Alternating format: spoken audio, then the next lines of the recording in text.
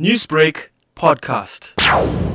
President of Sheikh Dwellers organization, Abahlali Basemjondolo, Zikode, says he believes that people were voicing their anger through their actions during July's civil unrest.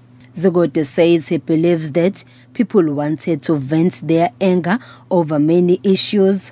People would have found other ways, even if there wasn't a Zuma moment of this nature.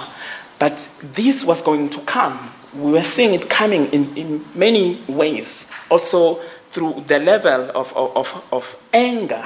We've seen with anger against migrant communities through xenophobia, the minority groups, LGBTIQ+ communities having been under constant attacks, the level of hate.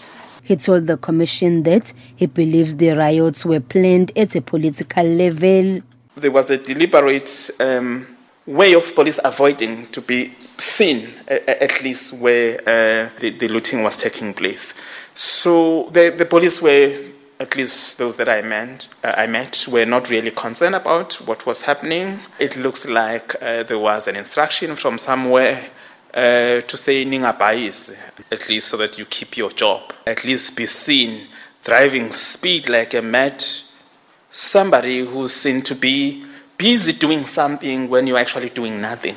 They actually disappeared. It looks like somebody digged a hole and made sure that they are not seen.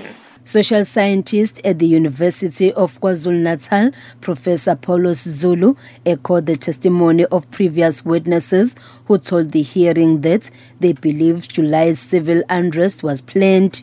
Zulu says looters came in after groups of people had already broken into malls. Zulu says that pre-existing racial mistrust was the key aspect used by individuals who wanted to render South Africa ungovernable. Focusing on race alone as a mechanism of social cohesion would probably not necessarily be counterproductive, but would not serve a much greater purpose.